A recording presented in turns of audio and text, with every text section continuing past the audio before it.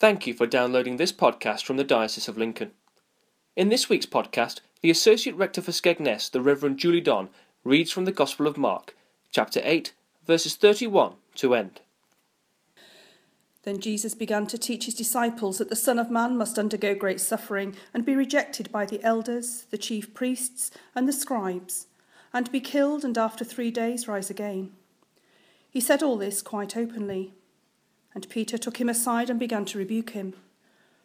But turning and looking at his disciples, he rebuked Peter and said, "Get behind me, Satan, for you are setting your mind not on divine things, but on human things."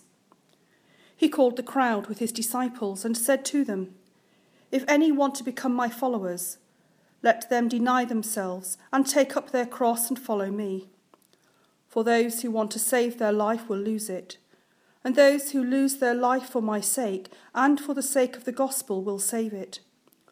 For what will it profit them to gain the whole world and forfeit their life? Indeed, what can they give in return for their life? Those who are ashamed of me and of my words in this adulterous and sinful generation, of them the Son of Man will also be ashamed when he comes in the glory of his Father with the holy angels." Thank you for listening to this week's podcast.